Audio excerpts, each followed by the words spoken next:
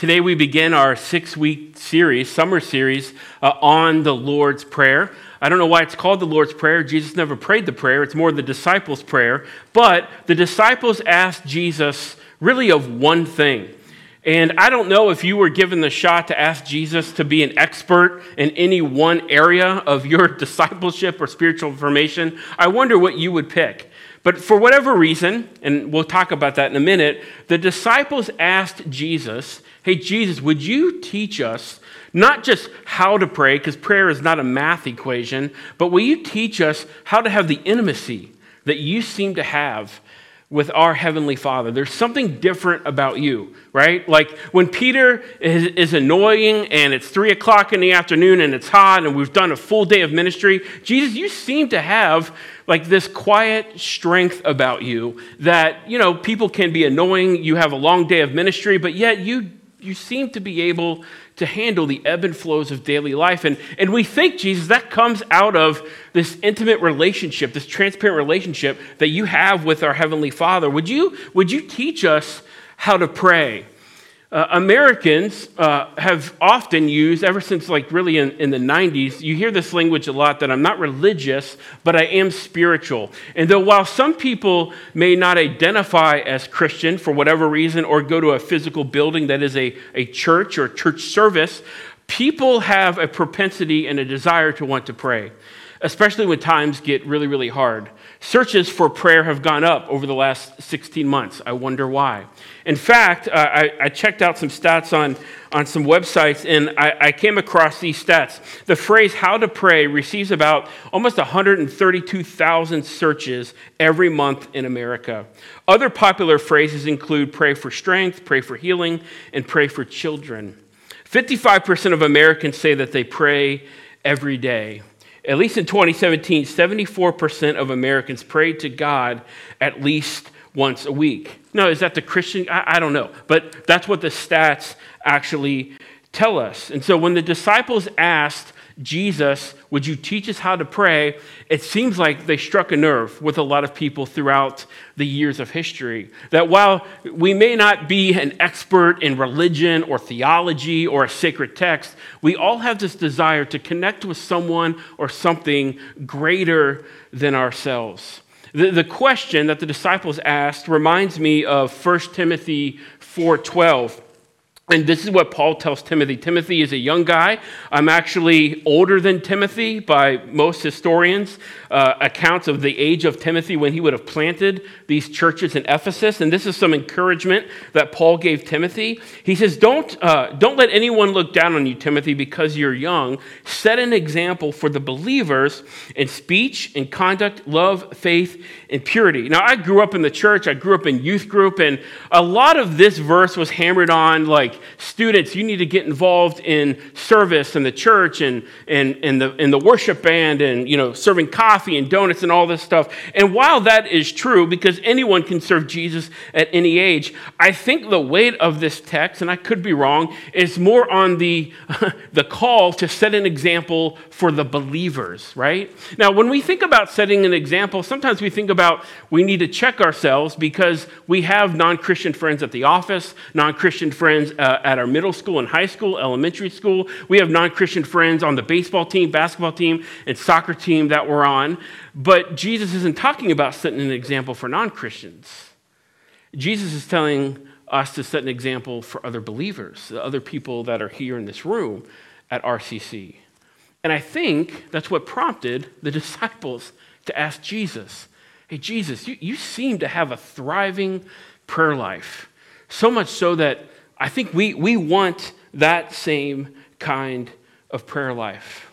Richard Foster, who's an expert, really wrote a ton of stuff on spiritual disciplines, says this: all who have walked with God have viewed prayer as the main business of their lives.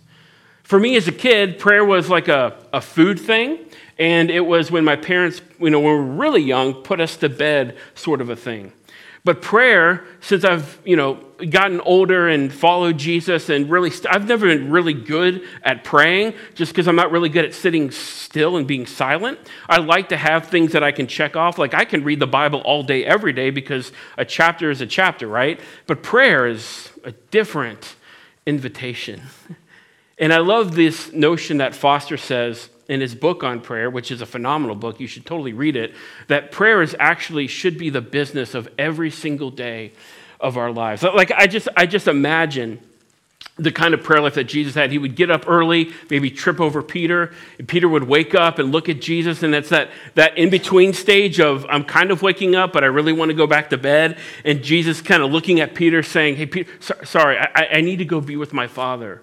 And prayer is something that I think for the disciples, and maybe for a lot of us, that it's caught more than it's taught. That another Christian, another believer that's probably older than us, not necessarily by age, but definitely by faith and maturity, has set that example, and it causes us to wonder. And I wonder if the disciples thought about Jesus' prayer life when people would come up to Jesus and Jesus would say, I know that your kid is sick, and if I don't heal them, they're going to die, but I can't do that right now. I need to go be with the Father. Right? And yet so much in the church world and in the church dynamics that you're considered rude if you tell people no. And Jesus told people no, and they died. That's how important Jesus' prayer life was with his heavenly Father.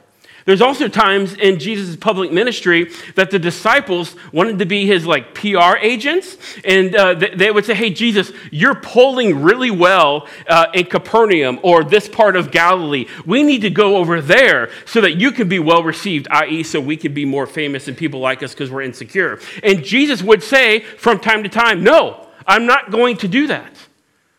What do you mean? Why wouldn't you want to grow in popularity, right?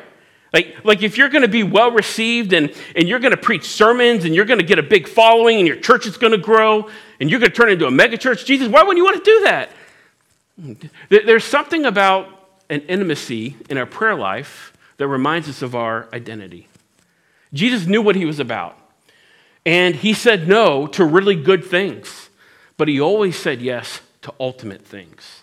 And so I think from that, Jesus, or the disciples asked Jesus, will you teach us how to pray? And so for the next 6 weeks, we're going to be in Matthew 6, verses 9 through 13. I want to encourage you to read it every single day. Grab a pen and a journal, however you want to engage with God, and read this prayer every morning and every evening. So here's a text we're going to be looking at for the next month and a half.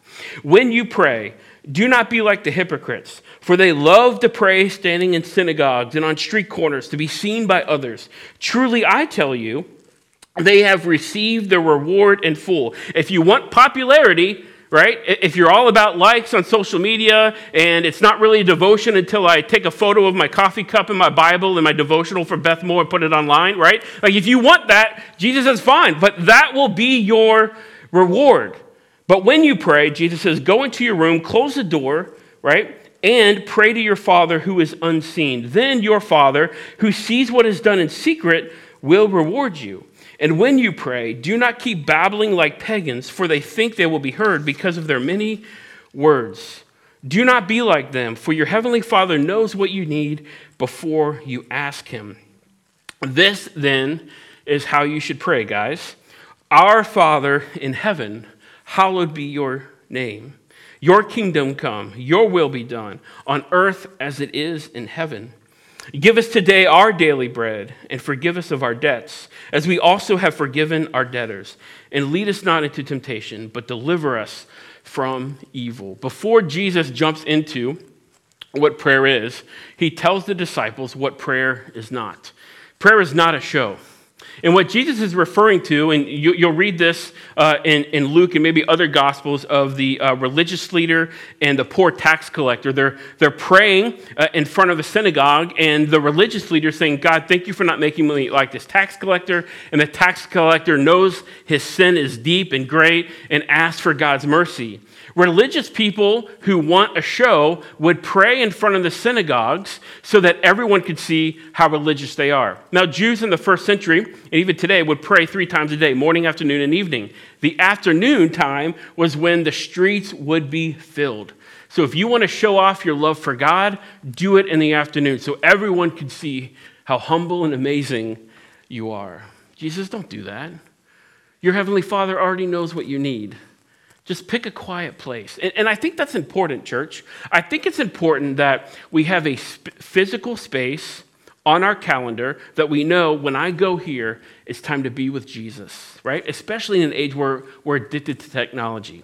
Maybe that's a room in your house. Maybe it's a park nearby. Maybe it's you going for a walk in your neighborhood, right? And leaving the family behind to fend for themselves. It is important to have a place where you know when I go there, I go to meet with God. Prayer is not a show, and prayer is not babbling. So prayer not being a show, Jesus goes after the Israelites, God's chosen people. Stop showing off your religion to other people. Then he goes after the Gentiles, or what we would call the non-Christians. Jesus says, when you pray, don't babble. You ever been in that Bible study, that small group where someone is saying like all those like Asian words, propitiation, sanctification, all these big Bible words, and we go, yes, Becky, we know that you're intelligent. Stop. Jesus says, you don't have to do that. Be honest. Be transparent. Be humble. The reason why, right? Remember, Jesus is ministering in occupied Roman territory. They believed in a lot of gods and a lot of goddesses. And what Jesus is saying is a very narrow-minded statement, although truth by definition is what? Narrow. Jesus says, you don't need to babble like the pagans. Well, how did the pagans pray? How do non-Christians pray in the first century? Well, they're rambling because they have to hit every single god and goddess, because if they miss somebody, their wrath might come down on them.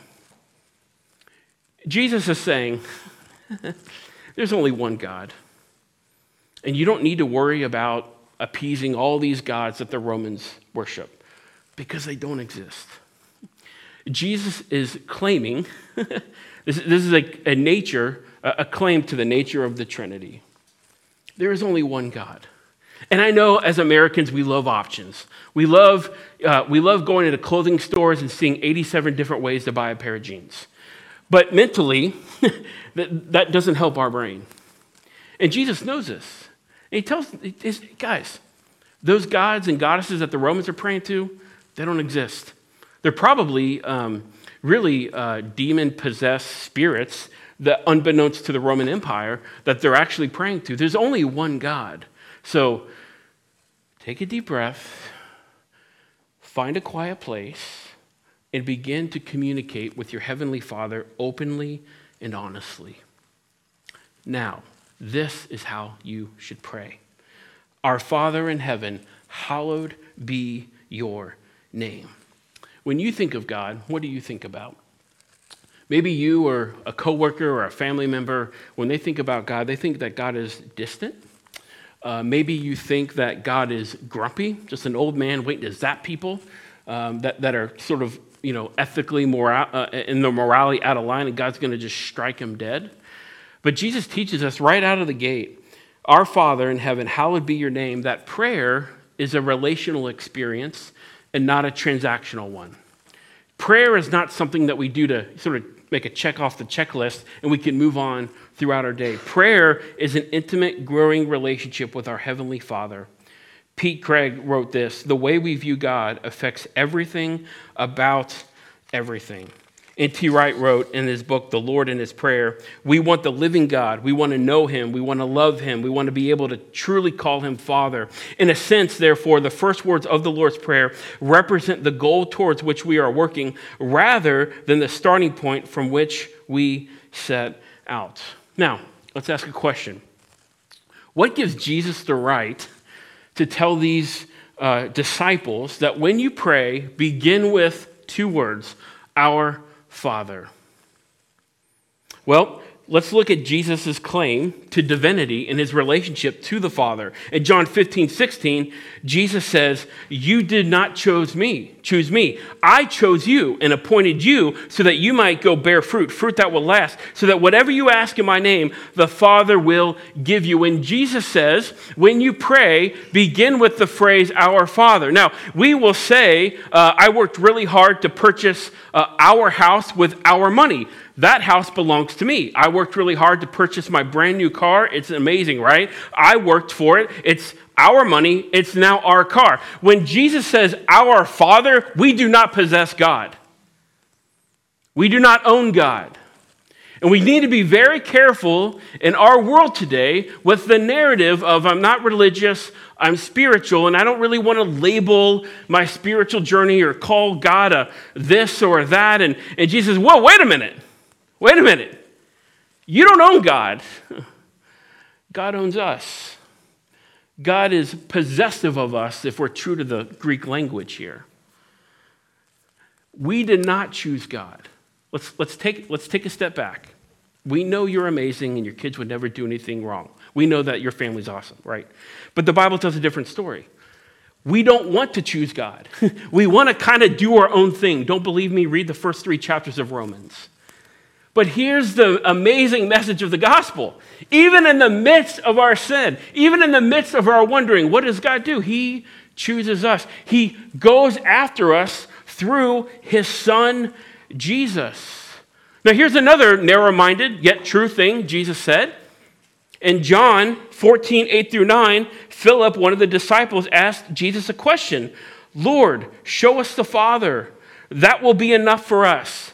Now, I've been in ministry for about 15 years, and I get the sentiment, right? Especially when I was in student ministry, students would say, it's so hard to follow Jesus in high school. Yeah, it is a grind. I get it. I wish I could just see Jesus like physically in front of me, and that would make me a more committed follower. No, it wouldn't, because Jesus tells us why.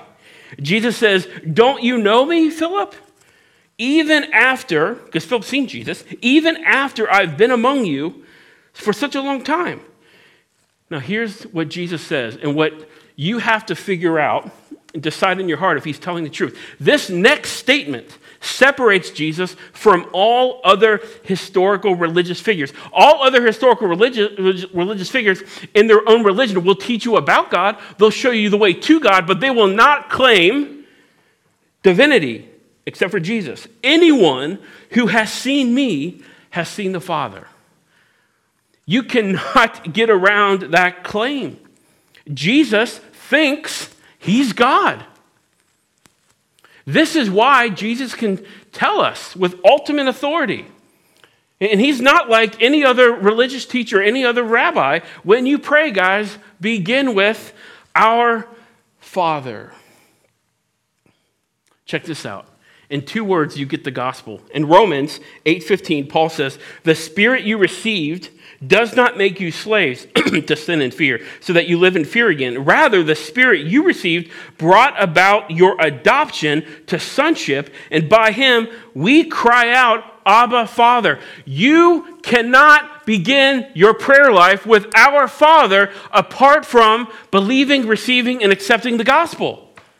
We get to say our Father, and the only reason why we get to say our Father as Christians is because we've come to believe that Jesus is the Messiah. He is the Son of God, brutally murdered in front of his mom and his friends on a cross, and rose again 3 days later. And because we believe that, we've been adopted into the family of God, which is why we can begin our prayer life with our Father. When you say, our Father, aren't the scriptures amazing? I'm just on the first 2 words, right? And we're timed. I still got some time left, but there's so much gospel dripping out of those 2 words. When we say, our Father, we're reminded that Jesus chose us.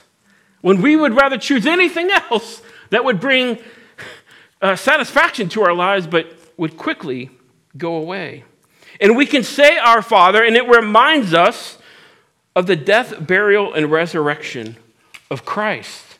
The only way that we're in God's family is because we believe in Christ the Son. I think we sang that earlier this morning. Church, praying our Father acknowledges a few things. Number 1, we only know God because we know Jesus. You cannot know God apart from Jesus. This is what Christianity, if true, which I believe that it is, sets itself out aside from all other world religions. All other world religions are cool with Jesus, but they think he's just another religious teacher. Jesus claims, you shouldn't care what other religions teach, you should actually do the research yourself. Jesus doesn't claim to be a nice guy that's a religious teacher. He claimed divinity. And we can only know God through knowing Jesus. Secondly, we only have intimacy with God because we are building intimacy with Jesus. Philip, I think it was Philip, I don't remember. We've been friends for like 3 years. If you've seen me, you've seen the Father. The kind of relationship we have, that's the kind of relationship I have with my Father, and that's the kind of relationship the Father wants to have with you. Thirdly, what is also true about this statement, our Father, is we only have a family of believers because the Son of God died and rose again.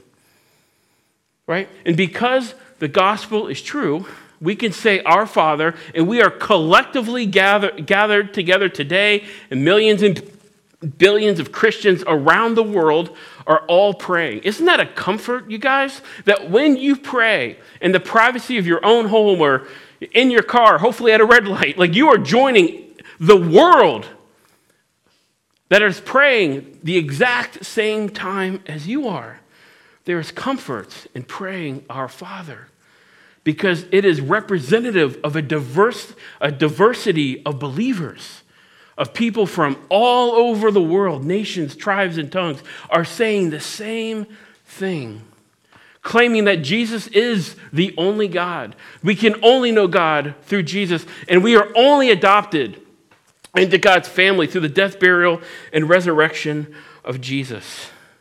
Whew. Our Father in heaven, hallowed be your name. Hallowed is such a fun word. It means holy. When Jesus says, hallowed be your name, God's defining characteristic is his holiness. God is different in a good way. He's not like any other God that you may or may not have heard of. In fact, when Jesus says, pray like this, our Father who's in heaven, hallowed be your name, it is an invitation to realize that when you pray, you are in a cosmic battle against good and evil. What does Paul say in Ephesians? Right? Our battle is against what? Stuff we can see? No, it's not against flesh and blood. It's against things we can't see. The things that your coworkers talk about when their marriage is falling apart, but yet they can't connect the dots because maybe they are, maybe they're not Christ followers. And that's our job to step in and say, hey, there's something, of course if we're invited to, right? And we have that relationship, hopefully, there's something that we can add to their lives. That it's not just that you fell out of love, it's that there is a God that loves you so much that you don't know anything about. And he chose you, even if you're not choosing him right now. Even if you're not choosing him right now in your marriage. Think about when people ask me, how do I develop a prayer life?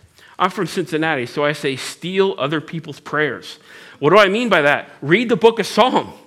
Like when I was trying to figure out my prayer life, especially in college when my parents were going through divorce and everything was upside down, I just stole David's prayers. And there are so many rich prayers. Grab a Bible, particularly Psalm, book of the Bible, a pen, and a notebook or a journal or whatever you're into. You do it on your phone, that's fine. I'm a bit old school in that way. And whatever David is praying, whether it's a psalm of anguish and despair, why don't you write that out? Why don't you reword that prayer that makes sense to you? In fact, here's a great prayer in Psalm chapter 8 that talks about the magnificence and holiness of God. Lord, our Lord, how majestic is your name in all of the earth. There is not a square mile that God does not have sovereignty and dominion over. You have set your glory in the heavens. Through the praise of children and infants, you have established a stronghold against your enemies to silence the foe and the avenger. When I consider your heavens, part of prayer, church, is pondering. And I talked about this during our Christmas Eve service, and really it's a spiritual discipline that I'm stepping into, so I'm probably going to talk about it more.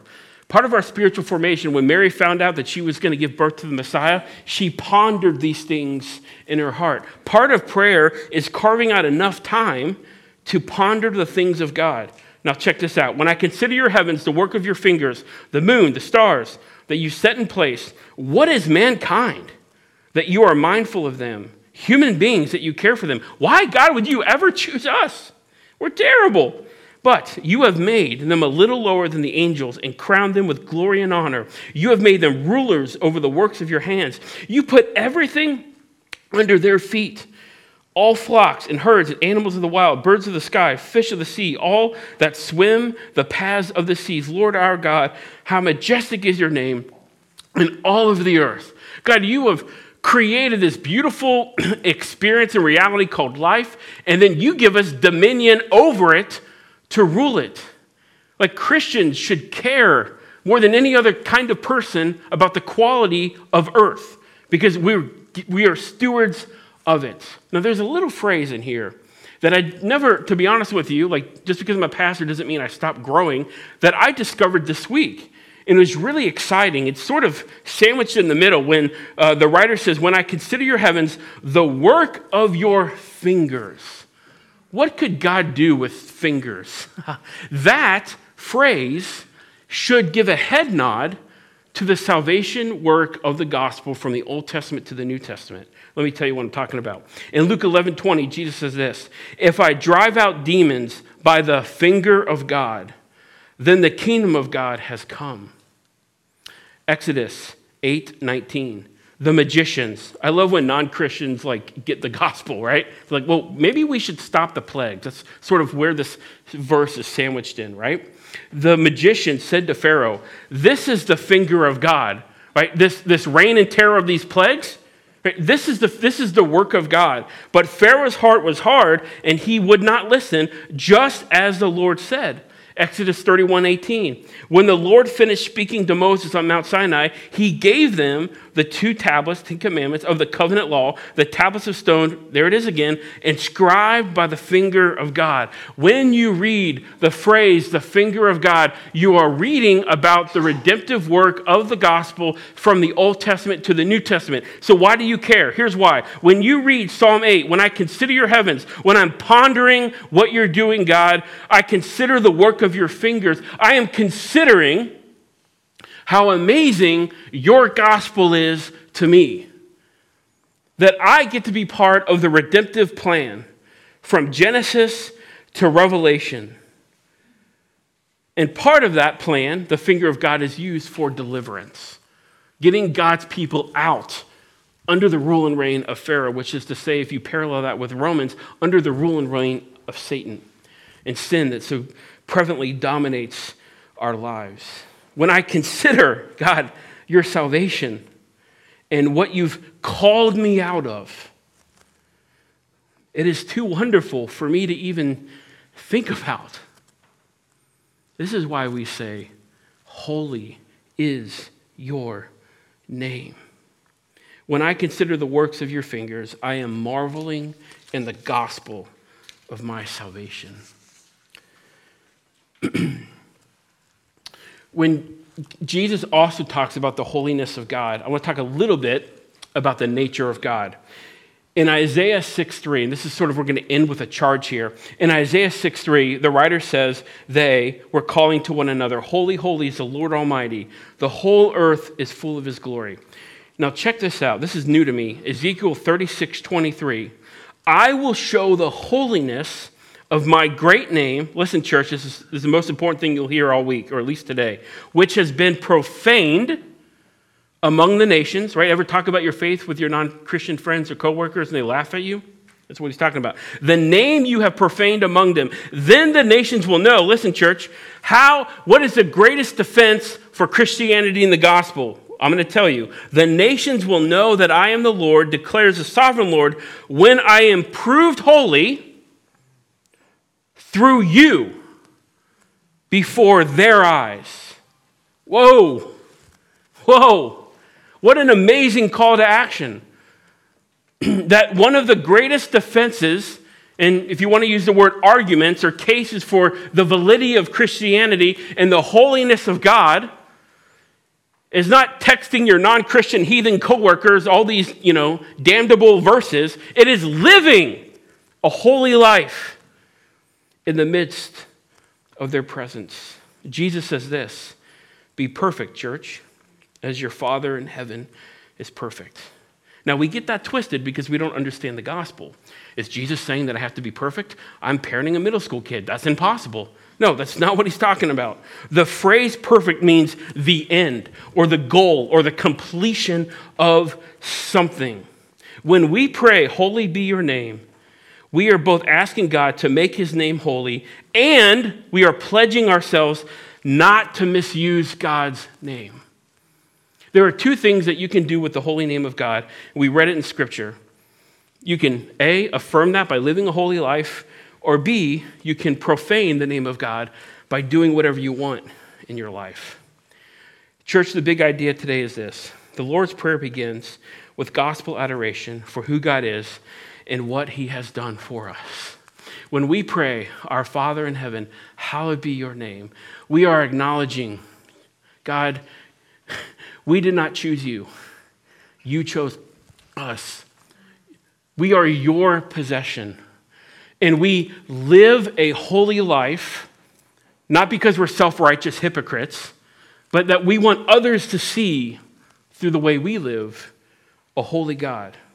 Not to show off, but in the hopes that maybe a few would come to know Jesus and accept and receive the gospel. So may you, church, this week when you begin to pray, our Father who is in heaven, holy is your name. May you be reminded that God is chasing after you, that God loves you, that he sent his son for you. But there is a task and a mission that we must live a holy life devoted to Christ so that those who are far from God may one day, through the power of the Holy Spirit, as Paul talks about in Romans, say, Abba, Father, you are my dad now, and I belong to a different family. And in this family, things are done differently. Man, what a great opening line for Jesus to tell us this is how we should pray.